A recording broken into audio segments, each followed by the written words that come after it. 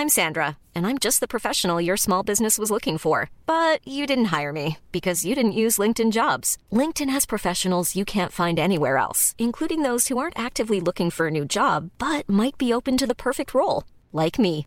In a given month, over 70% of LinkedIn users don't visit other leading job sites. So if you're not looking on LinkedIn, you'll miss out on great candidates like Sandra. Start hiring professionals like a professional. Post your free job on linkedin.com/people today. We acknowledge the traditional owners of country throughout Australia and recognise their continuing connection to land, waters and culture. We pay our respects to their elders past, present and emerging.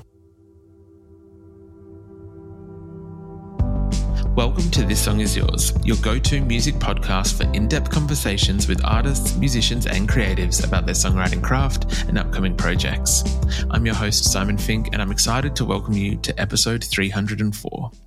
Today, we've got something truly special in store for you. The British indie band Bombay Bicycle Club is here to share insights about their latest record, The Big Day.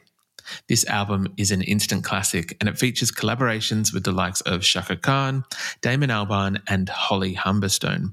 It is a lovely sonic journey that you're not going to want to miss. Before we dive into our conversation with Bombay Bicycle Club, please make sure you subscribe to our podcast on Spotify, Apple Podcasts or your preferred platform. Also, you can stay updated with all things This Song Is Yours by following us on social media. You'll find all the details in the show notes for today's episode. Our guest today is Bombay Bicycle Club. They've been a force in the indie music scene for years, captivating audiences with their distinctive blend of electronic and indie rock music. They've continually pushed boundaries and they've left an indelible mark on the industry, and I can see that The Big Day is set to be another milestone in their career.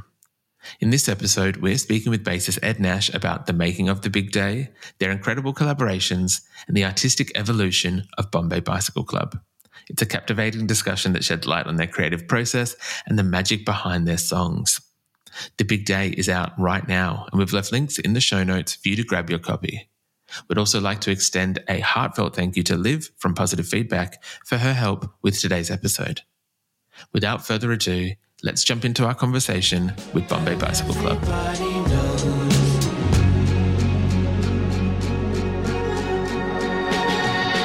Roll the past away from me, run along and dip my feet, hold our breath and we can... Please welcome to This Song Is Yours, Ed Nash from Bombay Bicycle Club. Ed, how are you doing? I'm very well, thank you. Thanks for having me. My absolute pleasure. Thank you so much for your time and joining us on the pod. I very much appreciate it. Yeah, anytime. It's an incredibly exciting time at the moment. My Big Day, which is the 6th studio record from Bombay Bicycle Club, is out right now. Firstly, congratulations on the brand new record. Thank you. It's been this one's been a long time coming. It's good to have it out. I can only imagine. How long has this one kind of been in the works for you guys? This one has been, it's about 3 years, which I guess all things considered isn't super long. It's less long than our last one, but it just felt like a very, very long time, what with coronavirus and not being able to do anything. So we were kind of thinking about this and tinkering away with it for a very, very long time. And now it's out. You know, over that time, we didn't have anything else to do. We weren't playing any other shows. So this was the sole focus. Look, I can very much appreciate that. Are you, some musicians that we've spoken to, especially throughout the pandemic, I guess, what's the expression, like busy fingers? Or in terms of like, if you've got the music, you can't do anything with it, are you likely to revisit it and kind of tinker or alter it in any way? I mean, I think we're probably always guilty of doing that. I don't know if that's pandemic specific to us. We produced with this one ourselves, and this is the second album we've done ourselves. But if you have that, you have infinite possibilities for busy fingers, whatever it's called. You know, you can tinker away until someone tells you to stop, or someone needs to tell you to stop you. So, yeah, I don't think that's pandemic specific for us. More just a symptom of producing our own music, I think. 100%. This is I think it's the 5th studio record, if I'm correct. I think it's the 6th, but you might be right. I've kind of lost count by this point. We've done, Yeah, we did 4 and then we took a hiatus. Then we put one out at the beginning of 2020, which kind of, it feels like a bit of a lost album that we put it out. And then a couple of weeks later, everything shut down. So that was 5 and then this is 6. I apologise. I might have got my my numbers wrong on that one. With that, I guess it's not the first or second record. You guys are somewhat seasoned pros at this point. Is there any nerves around releasing like records at this point for you guys? I guess so. Yeah. I mean, you want people to like it, and you think it's really good yourself. So, whenever you make a record, it's yours, and only you and a very small amount of people are listening to it, and you think it's the best thing ever. Otherwise, you wouldn't be doing it. And it gets to a stage when it's finished and you've done the best you can. As I said before, you tinker away with it. And then it's not yours anymore, and you put it out and you can't do anything about it. And that is nerve-wracking. And I imagine that will always be nerve-wracking, because inevitably some people are going to love it and some people are going to hate it. And that's a difficult thing when you've spent so long on something and you kind of put everything into it. 100%. This brand new record, My Big Day, it is a fantastic collection of songs. One thing that I think that Bombay Bicycle Club is guilty of is always kind of, you guys have never really, I'm not even stagnated. I think it's that you've always kind of attempted to keep albums fresh, and while it's still very much a Bombay record, you guys are definitely exploring new sonics with each. Is that kind of discussed before you start writing the songs, or is that something that you just happen to find organically in the studio while you're kind of playing around with them? It's never discussed, though it's understood that that's kind of what's going to happen at this stage. As you say, earlier on in our career, we started off as a fairly normal alternative rock band, and then we were very young too. So as we grew up and got interested in other kinds of music, we very quickly diversified and tried a whole bunch of other things. We made a folk record very early on in our career, and then a kind of hip-hop sample-based record. So I think having that kind of history means that when we get into the studio now, nothing's off bounds. I can imagine with other bands that are just starting out, if someone came in with a hip-hop sample or a big riff or something and it wasn't in keeping with what they were doing before, they might have a discussion about it. Whereas, we're pretty open to anything. And it's, we don't all listen to kind of alternative guitar music exclusively. So when you're talking about other influences, there's so many that we're excited about and listening to. They kind of naturally come in, and we don't really think twice at this stage. I guess, what is that songwriting dynamic like then when you are in the studio? Like, I know that I think that it's a little bit of a cliche, but it's usually the front man that is the primary songwriter. For yourselves, is that the case, or is it a bit more of a democratic kind of situation where you all bring in songs? It's, I don't know, maybe this is foolish to think you can have both of those things, but it is driven by Jack, our singer and songwriter. But I would also say it's quite democratic, and it's become maybe more democratic as we've gone on. He will send a song over, and sometimes it can be a complete song, and sometimes it can be a verse or a snippet or even kind of a beat. And then everyone will have their say, and we'll kind of pass ideas back and forth, especially now we're producing it ourselves. Everyone has their own studio. I'm kind of sitting in my very messy looking studio here. But, you start to chip in ideas, you start to mess around with it.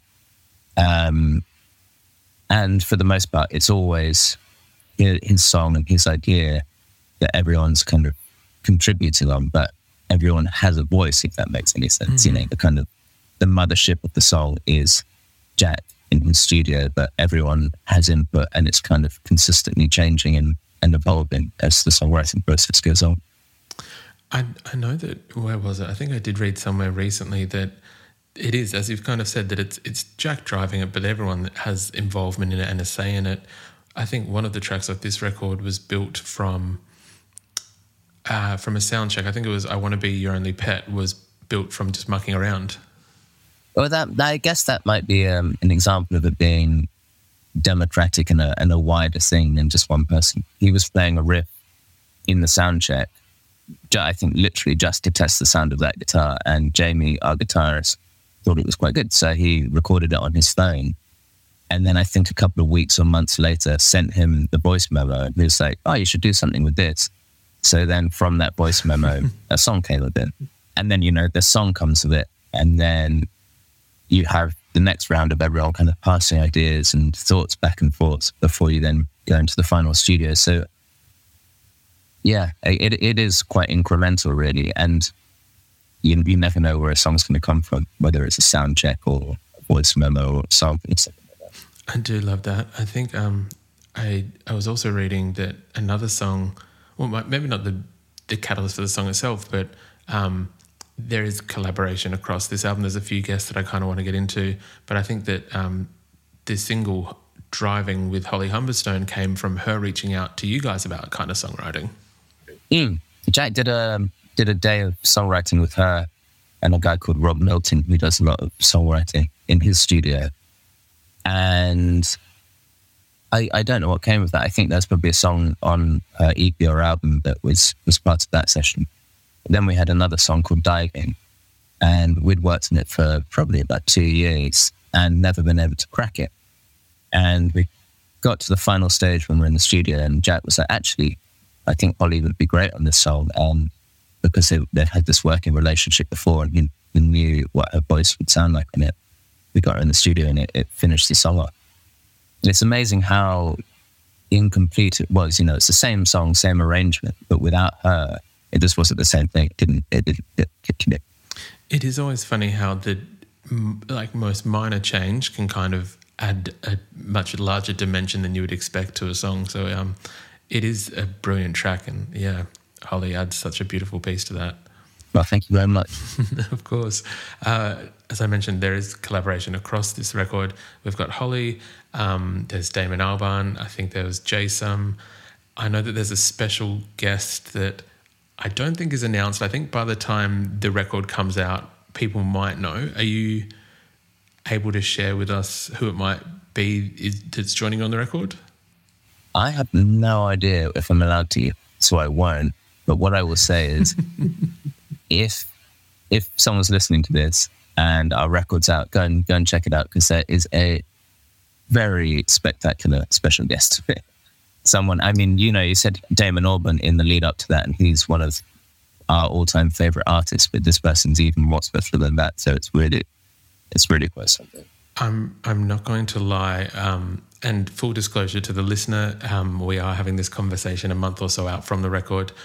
I did learn who the guest was today, and I'm super excited to hear this, because I think the two artists meeting, it's going to be fantastic. So I think next time you're on, let's have a chat about how this transpired, because I would love to know that as well.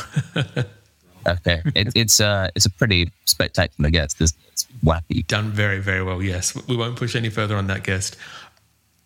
About guests in general, do you have, I guess, what is the process of, I know that Holly one kind of happened organically because Jack was working with songs on her. For some of those other guests, is it a thing of that you've previously worked with them and you've reached out to them, or it's like a wish list kind of thing? What's the go with how you pick features? Well, it's never, I think with us it's important that it's never cynical or for the sake of having a big name or a feature on it.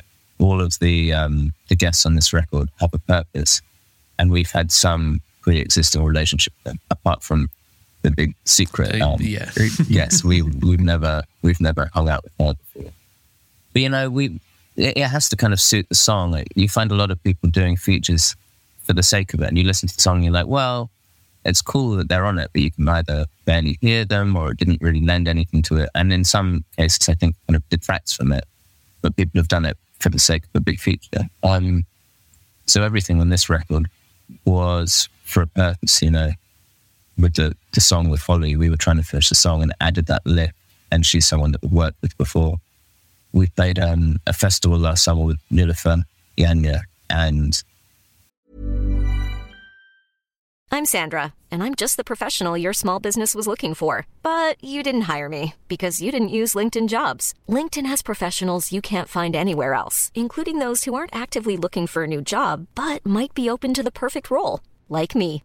In a given month, over 70% of LinkedIn users don't visit other leading job sites. So if you're not looking on LinkedIn, you'll miss out on great candidates like Sandra. Start hiring professionals like a professional. Post your free job on linkedin.com/people today. Everyone knows therapy is great for solving problems, but getting therapy has its own problems too, like finding the right therapist, fitting into their schedule, and of course, the cost. Well, BetterHelp can solve those problems. It's totally online and built around your schedule. It's surprisingly affordable too. Connect with a credentialed therapist by phone, video, or online chat, all from the comfort of your home. Visit BetterHelp.com to learn more and save 10% on your first month. That's BetterHelp, H-E-L-P. Again, thought she would be perfect on the song, but I don't think we would have approached her completely cold. You know, it's nice to have a pre-existing relationship. And I think that's what we've always done too. You know, we always had features when it benefited the song, but didn't do it for the sake of it. 100%. I think that for a lot of popular music, there does tend to be, as you've kind of said, this thing of you get someone on a feature just for a, not for a vanity reason, but for not for an organically kind of contributing to the song reason. And I think that having had listened to the record, I think all the guests kind of contribute quite well to the songs that they are on. That's good. I did kind of want to ask, because I think the one with Nilufer Yanya was my favourite track on the record. It was called Meditate, and then it does kind of go into this second track. I've got the full name, so to make sure I can pronounce it correctly, Rural Radio Predicts the Rapture. How did this kind of song come about, and what was the inspiration between turning it into like two tracks, essentially? I think you can only do, for anyone that hasn't heard the record yet, the two songs are wildly different from one another. The first one's kind of a desert rock, kind of riff-based song, and the second one is fast electronic. I would call it UK garage, maybe, something along that kind of PC music style stuff. And they fit together, I think, seamlessly, but in terms of genres, they are very, very different. I think that kind of stuff comes about if you're producing and making a record yourself and you're not restricted by studio time. You know, we'd recorded the two songs, and the first one, the desert rock one, has a big, long kind of Deer Humphrey outro, which we love doing. And then we had this other song, and I think we were playing them in a rehearsal room together, trying to work out where the other one would go on Raw Rapture, would go on the record. And I noticed that they were in the same key, you know, and you just need a little spark like that. You're like, okay, they're in the same key, so potentially they could work together. And then you start fiddling around with it. And a couple of weeks later, you know, you have a song that is this 9-minute genre crossing epic. But yeah, I think things like that come about from a lot of tinkering and things like that. 100%. I'd love to know, I guess, your introduction to music, where you started writing music, and I guess how you got involved with Bombay. I basically loved playing guitar, and specifically ostentatious kind of guitar solos when I started learning music. So when I was like 12, 13, all I wanted to do was be in Guns N' Roses or, you know, Led Zeppelin or something like that. And I spent a huge amount of time learning kind of note-for-note guitar solos, which I think is a lot of people's way into music, you know, that kind of bravado or extreme version of doing something. So that's, I guess that's really how I learned and got into it. And then, you know, you cross the threshold from being 13, 14 into a more mature teenager and realize that actually it isn't about how many notes you play, it's about what you're doing, but then maybe less is more. So I kind of went from there and started listening to people like Elliott Smith and Nick Drake, you know, the complete other end of the spectrum. really renounce that over the top stuff. And then with the Bombay Bicycle Club, we all grew up in North London, around the corner from here. So they started Bombay Bicycle Club, and I was playing in another band at the time. And it was kind of the indie, I guess people call it indie sleaze kind of thing going on at the time. So there was a real scene, and they asked me to play bass in the band because I was around and they knew I played. So that's really how it all came together. It's very natural. Yeah, and I was 15 at the time. Everyone else was 15 too. I've been doing the same thing ever since. So, school band, really. I love that, though. I think that there's this beautiful tradition of, it seems to be a lot of British and Australian bands, not so much US, but like a lot of high school friends actually becoming quite successful with like indie rock or indie pop or just indie records in general, which I love, because I think the chemistry, you can hear it, it's palpable on those kind of records. For sure. And I guess it's the kind of music, I said earlier, we started off as an alternative guitar band. I guess you kind of do that through necessity, because you can get two guitars, a bass and a drum kit together pretty easily, and then make something of that. And you don't have samplers or computers or anything like that at that age, but you're making do with what you've got. Exactly. I know that the band, I think you've begun playing some shows in support of the record. I think there's been some festival sets in the last month or so. Yeah, we played kind of UK and European festivals. And then we did a little karaoke tour, which is one of the weirdest things I've done. Have you heard about that? No, please describe to myself and to the listeners what exactly is the karaoke tour. So we wanted an incentive to buy, or in fact the record label wanted an incentive for people to buy our album. So we thought we'd do something a bit different. People who bought the record got tickets to a karaoke show, which was a Bombay Bicycle Club karaoke show where we were the backing band, basically, and people in the crowd got up and sang Bombay Bicycle Club songs. So we went through our set, and then people would come up and, sing their favorite songs with their friends. It was a really, really like joyous and chaotic night.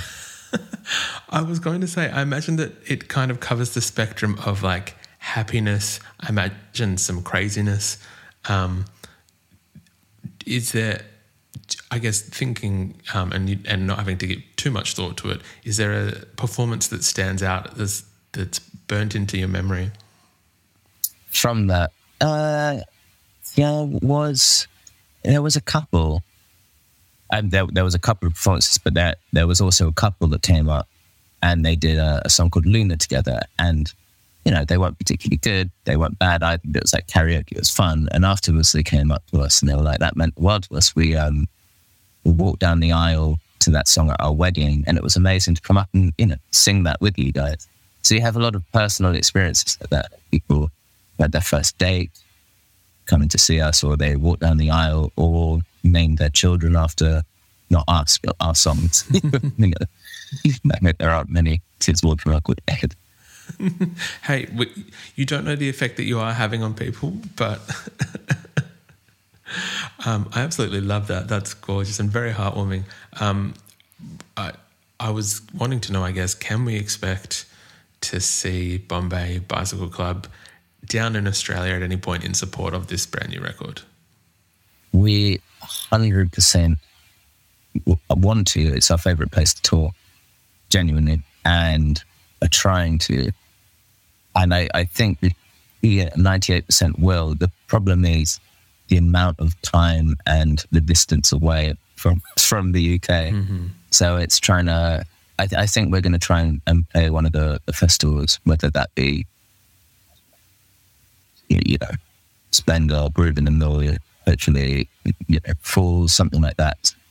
I don't know. I mean, we haven't got offers from any of those places, but the intention is to come and do some kind of shows around festival season. Beautiful. I'm very glad to hear that. I do have to ask that you please stipulate, if they're going to fly you out, that they do the karaoke tour as well, because I'm sure that there are some Australian fans who would get on board. Maybe we should just do a karaoke tour of Australia. If that's the case, I can help organise that. You leave it with me. Ed, we would usually ask our guests what they're currently listening to. Is there anything at the moment that is currently on high rotation for yourself? I mean, I'd just go Australian bands. Like, there's so many good Australian bands at the moment. There's that band, pardon my language, what are they called? Tropical Fuckstorm, who are fantastic. Amel and the Sniffers, we played a festival with them the other day. I loved it. But, I mean, this is a very old school deep cut one, but I've been listening to them quite a bit. It's a band called Twerps. You know them? I think they're from Melbourne or something like that. A lot of Australian bands in heavy rotation at the moment, but particularly Tropical Fuckstorm. I love that, and I obviously we're very lucky with some of the talent we have here. I feel like some of the more well-known people usually go for Tame Impala or whoever it may be. I love that it was Amel and the Twerps. That was a deep cut, so I'm very impressed by that. That's awesome. I mean, a lot of the best guitar music right now is coming from Australia, I think. In fact, I would say almost all of the best guitar music. That is very lovely praise, which I look, there is good guitar music coming from a lot of places. I won't deny the acts what they're doing, but I very much appreciate that comment on behalf of them. Ed, thank you so much for coming onto the podcast. I do appreciate it. Congratulations on My Big Day, which is out right now. We'll make sure there's links in the podcast for people to purchase the record and stay up to date when hopefully some tour dates are announced from you guys. Nice one. Thank you so much, Ben.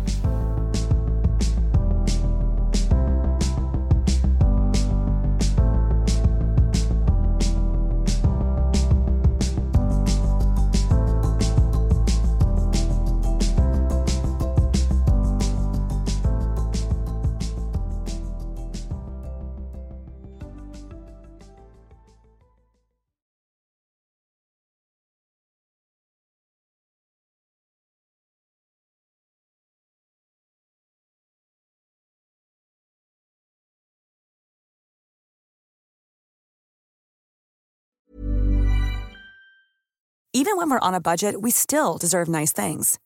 Quince is a place to scoop up stunning high-end goods for 50 to 80% less than similar brands. They have buttery soft cashmere sweaters starting at $50, luxurious Italian leather bags, and so much more. Plus, Quince only works with factories that use safe, ethical, and responsible manufacturing. Get the high-end goods you'll love without the high price tag with Quince. Go to quince.com/style for free shipping and 365-day returns.